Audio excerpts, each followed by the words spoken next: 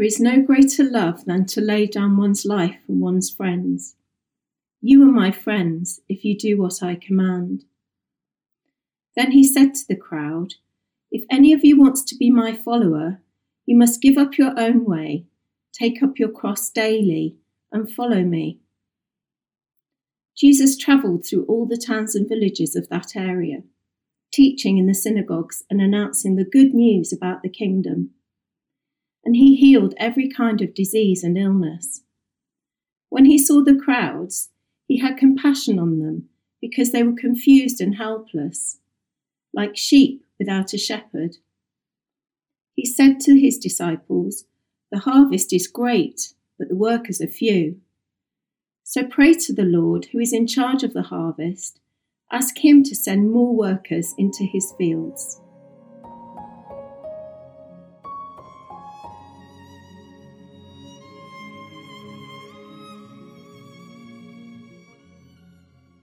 Good morning, Oasis Church. I'm Alice, and I've got the absolute privilege of taking us through the next bit of our Way of the Cross series. So in this series, we've been getting to unpack the call of Jesus to take up our cross and follow him. Thank you so much to Joy for reading those passages. An excellent choice of scarf, if I may say. So much love for the Whitfield. So thank you, Joy, for reading that so beautifully. Now, I know we've got some different ages watching with us this morning, so I just want to make sure everyone feels involved in what we've got to share together this morning, because this is us together, right? So those of you that are creative and those that are maybe slightly younger, I've got a couple of options for you. So Jesus repeatedly showed his love for people in practical ways, and we're going to be talking a bit about that over this morning. So I want to suggest, why don't you think of someone in your life who maybe needs to know that they are loved, and maybe think of a way to practically show it. Maybe you could write them a letter or a poem. Maybe you could write out the words "Jesus loves" and draw around that sentence all the ways that you can think of in the Bible where Jesus showed his love for people. If that's maybe just too much mind space, or maybe you've not got the crayons available, there's actually a great video that's also going to come up on the chat from the Bible Project that talks a bit about the way of Jesus and what we're going to be talking about today. So if you'd rather do that, flick onto that. And youth, obviously not forgotten you guys. If you just look on your WhatsApps, there's a couple of questions coming your way as well. So I'm going to be checking in throughout the sermon with how those questions are going. So have a look at your phones, and it'd be great to see some chat going on the WhatsApp. Now, I must say, I've been so impressed with the times we've got to hang out with our youth. We've been hanging out with them once a week on Zoom. And they've been telling me about how they've been embracing walking with their friends over this last 18 months. Because I know as a teenager, I was not into walking at all. And part of this might have been because of the very first job my parents made me get. And that was the joys of a paper round. The only perk to that job, I'm sure I can recall, were the Christmas bonuses. And I must say, actually, in time, my parents, who had been so keen on me getting this job, actually became less keen, because it turns out you can actually be quite bad at a paper round. You see, generally, if I'm walking on my own, I am such a daydreamer. My mind will be somewhere else. And so a lot of the time, I would do my paper round, get back home, and realise I still had half the papers in my bag. So my poor parents had to then go back around the paper round with me, trying to work out who I'd delivered to. Was this their paper? Because I'd just been off somewhere else. Alice Gray, bringing local news to the people of Leicester by means of the Leicester Mercury. Yeah, that's where I'm from. And bring on Leicester. I don't know who got to see the match last night, but yes, so proud.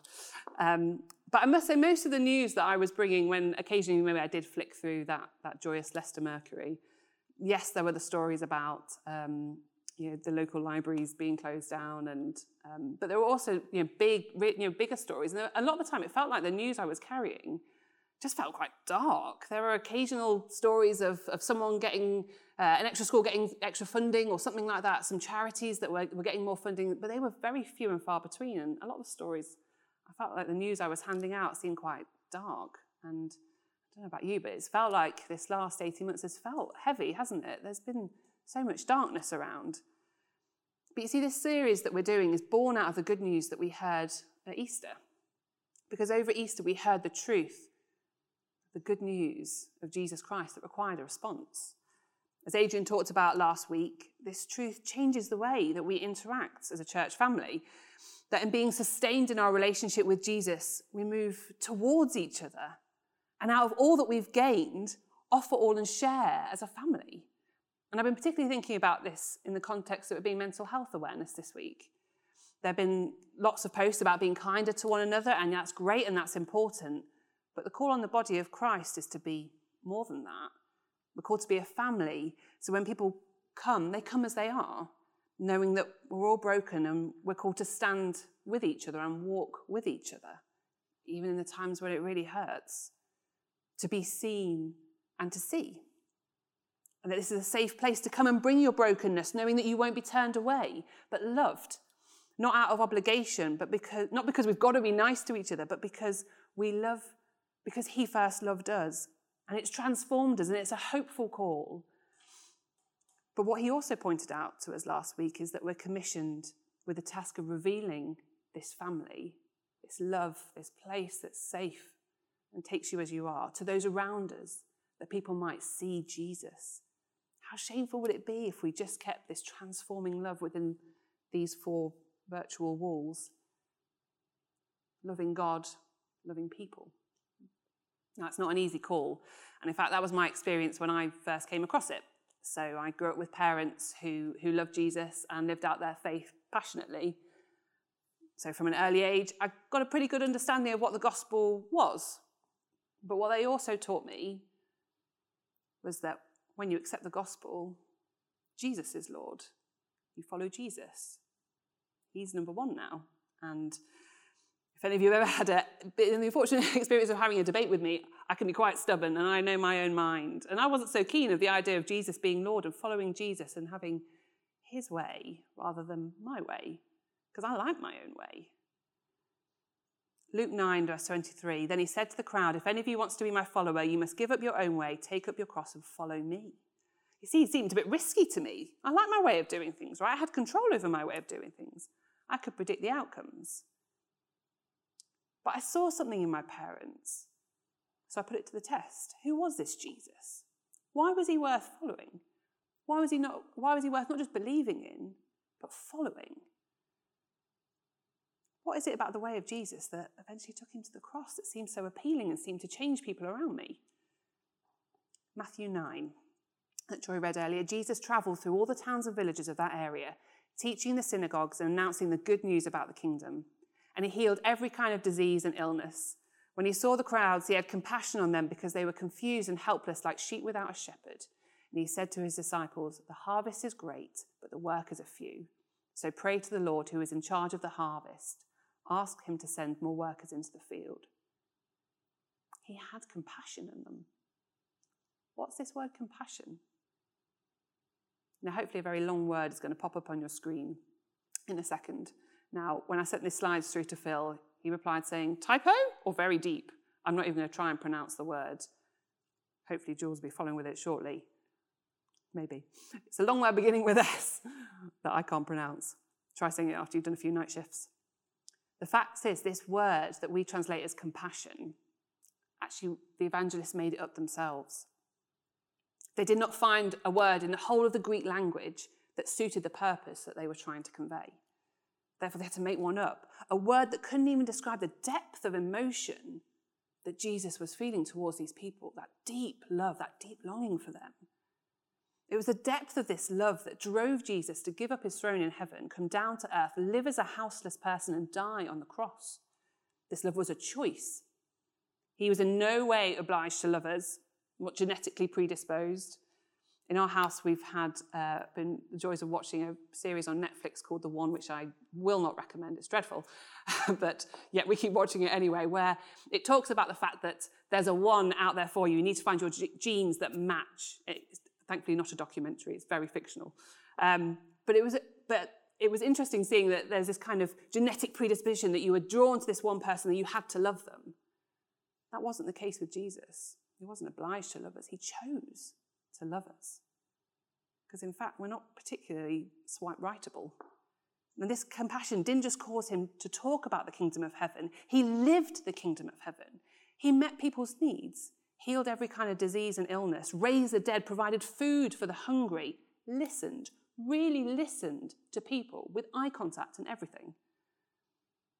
He heard their hearts, wasn't just trying to win an argument. He didn't just provide for his friends or those he thought were worthy of his help. He helped those who were in front of him, those who looked like him and didn't look like him, the poor, the wealthy, the local and the immigrant, the popular and the unpopular, the genuinely hated people like the tax collectors. But his love didn't make him nice. Often when we picture Jesus, we picture some softly spoken, slightly anemic-looking, hairy man who would blow over in a puff of wind. It couldn't be any further from the truth. His compassion and love for people caused him to make enemies. He really irritated people. Stronger than that. He said some challenging things. Turn the other cheek. The last will be first. Whoever seeks to gain his life will lose it. Forgive and forgive and forgive. His compassion drove him to speak out, to use his voice and platform, to speak and defend those who didn't have a platform and were overlooked, discriminated against, even when his views made him unpopular. He knew that meeting people's immediate needs would help in the moment, but what was really needed was lasting social and cultural change that said put other people first above yourself. And even times where his protests against injustice were loud, turning over tables in the temple, because he could not stand to live in a world where the poor were excluded from the presence of God and corruption was rife. So are there any kids out there? Are you watching? How are your drawings going? What are your favourite stories that maybe you're thinking about the life of Jesus, things that Jesus did that showed compassion? And youth, question to you, if you're still tuned in. One of the questions in that list was, what challenges you the most about the way Jesus lived his life? What makes you the most uncomfortable? And what are the stories in there that make you think, actually, I want to follow like that? That really stirs my heart too. Because you see, Jesus' actions weren't just founded on social justice alone. They weren't founded on good feelings or positive vibes. His actions, all that I've just talked about, were rooted in the unshakable foundation of the good news. He announced the good news. Luke 4, the Spirit of the Lord is upon me because he has anointed me to preach the gospel to the poor. This is Jesus talking. He has sent me to heal the brokenhearted, to proclaim liberty to the captives and recovery of sight to the blind, to set at liberty those who are oppressed, to proclaim the acceptable year of the Lord. What is this gospel? Maybe this is something you've heard 1,000,000 times before. Maybe this is something that you've never heard before. Either way, it's the best news this world could ever know. So I'm going to say it again. I find it helpful to describe the gospel in terms of something called the Roman road. For me, it's just how my mind works. It's verses that go through the book of Romans and just spell out for us, what is this good news? There are loads of different other ways that you can spell out the gospel, but that's something that I've just found helpful. Now maybe I'm talking to friends and I can just show them the Bible and say, this is the good news I'm talking about. It starts off in Romans 3, for we have all sinned, are in need of the glory of God. Then moves on to Romans 5, but Christ proved God's passionate love for us by dying in our place whilst we were still lost and ungodly. Then goes into Romans 6, for sin's meagre wages is death. That's what we deserve. But God's lavish gift is life eternal, founded in your union with our Lord Jesus, the Anointed One. And then it finishes with Romans 10. What's our response to this saving grace? Say the welcoming word to Jesus. Jesus is my master, embracing body and soul. God's work of doing in us what he did in raising Jesus from the dead. That's it. You're not doing anything. You're simply calling out to God, trusting him to do it for you. That's salvation. With your whole being, you embrace God setting things right, and then you say it right out loud. God has set everything right between him and me. Jesus came to open up the doors to a relationship with our Father, and he then showed us what that looked like. See, Jesus didn't live a social versus spoken gospel. For him, they were one and the same. The reality of being in relationship with God the Father meant you couldn't just settle in a life down here to go on the same. We recognise that we've made a mess of this world, both in my heart, but in the way that we look after the planet, in the way that men get shot just for being black, in the way that women aren't safe to walk home at night, and that a country that makes vaccines for the rest of the world now doesn't have enough vaccines for its own people, and the disease runs rife through its streets. But what we've got to recognise is we need Jesus. This world needs Jesus. I need Jesus. And it's not just part of us that needs Jesus. It's all of us. It's not just my heart or my mind. It's my body. It's my choices. It's the poor. It's the brokenhearted. It's the captives. It's the blind. It's the oppressed. So what was my response to this as a child? I needed to be on the receiving end of that love to really soften and transform my thinking. Because when you look at Jesus, when you look at who he really is, what he really did, it changes you. When you experience it, his love, it transforms you. You go from simply being a believer to being a follower, a disciple. But a characteristic of the gospel is once it gets inside of you, you can't contain it. It's too much just to stay in this little fragile vessel, because he doesn't just give us enough gospel to fill us up to the brim. He gives and he gives and he gives and he gives until it pours out of us. This is our mission as the church today. We are here to bring the good news, not just the rubbish from the Leicester Mercury.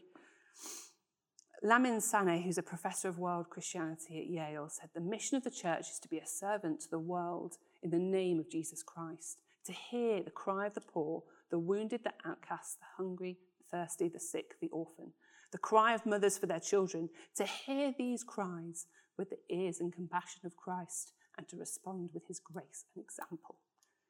Now, this isn't just a one-off choice. This wasn't just a choice that you can make in a moment. It's a choice we've got to make again and again. Yes, it was the best choice I made as that child. I remember that point when I prayed and I said, Jesus, okay, I'm going to follow you. But it's a choice that I have had to work out each moment. And there are times where it's been harder and times when it's been easier. We are constantly presented with choices. Are we going to follow the way of the cross? Or are we going to settle for comfort? Now, I'm not going to tell you exactly how you should do it or how you should work it out in your own life. No, because you don't need to hear that from me.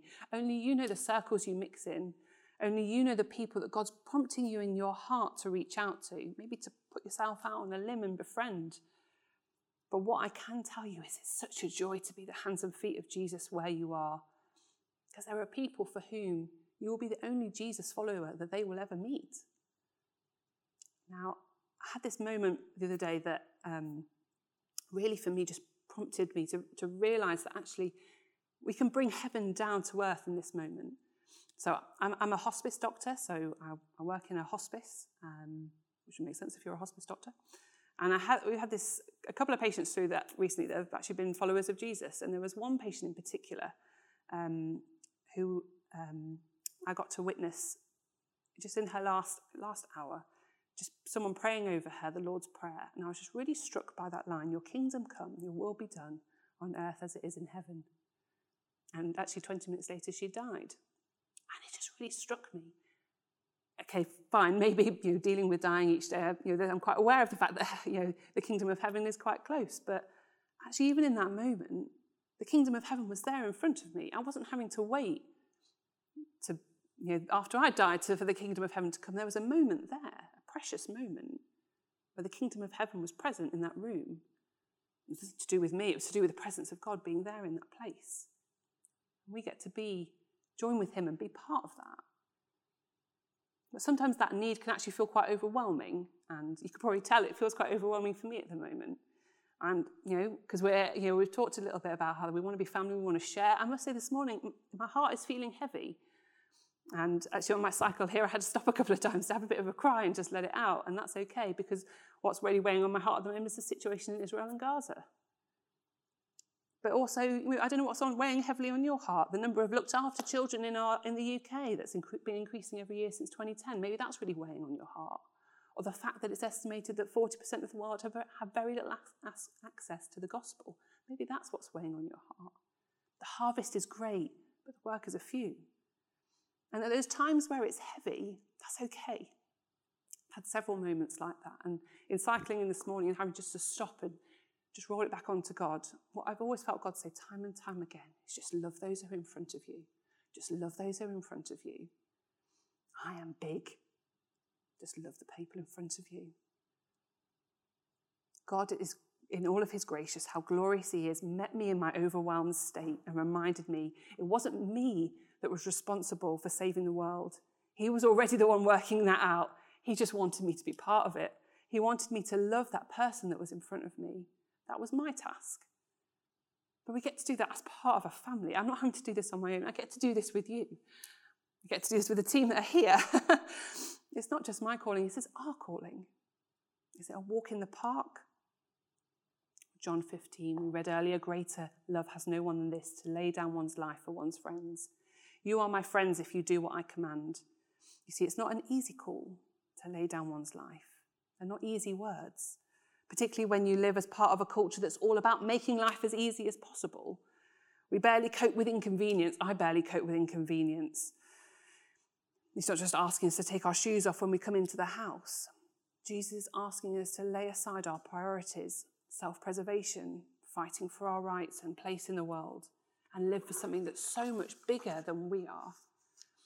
Now, this is something I want to make clear. He's not asking us to lay ourselves down because we are not of value. It's because we are all of absolute value.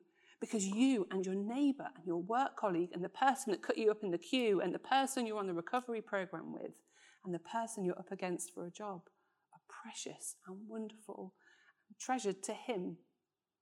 He's not asking us to do something that's impossible. He's asking us to change our perspective.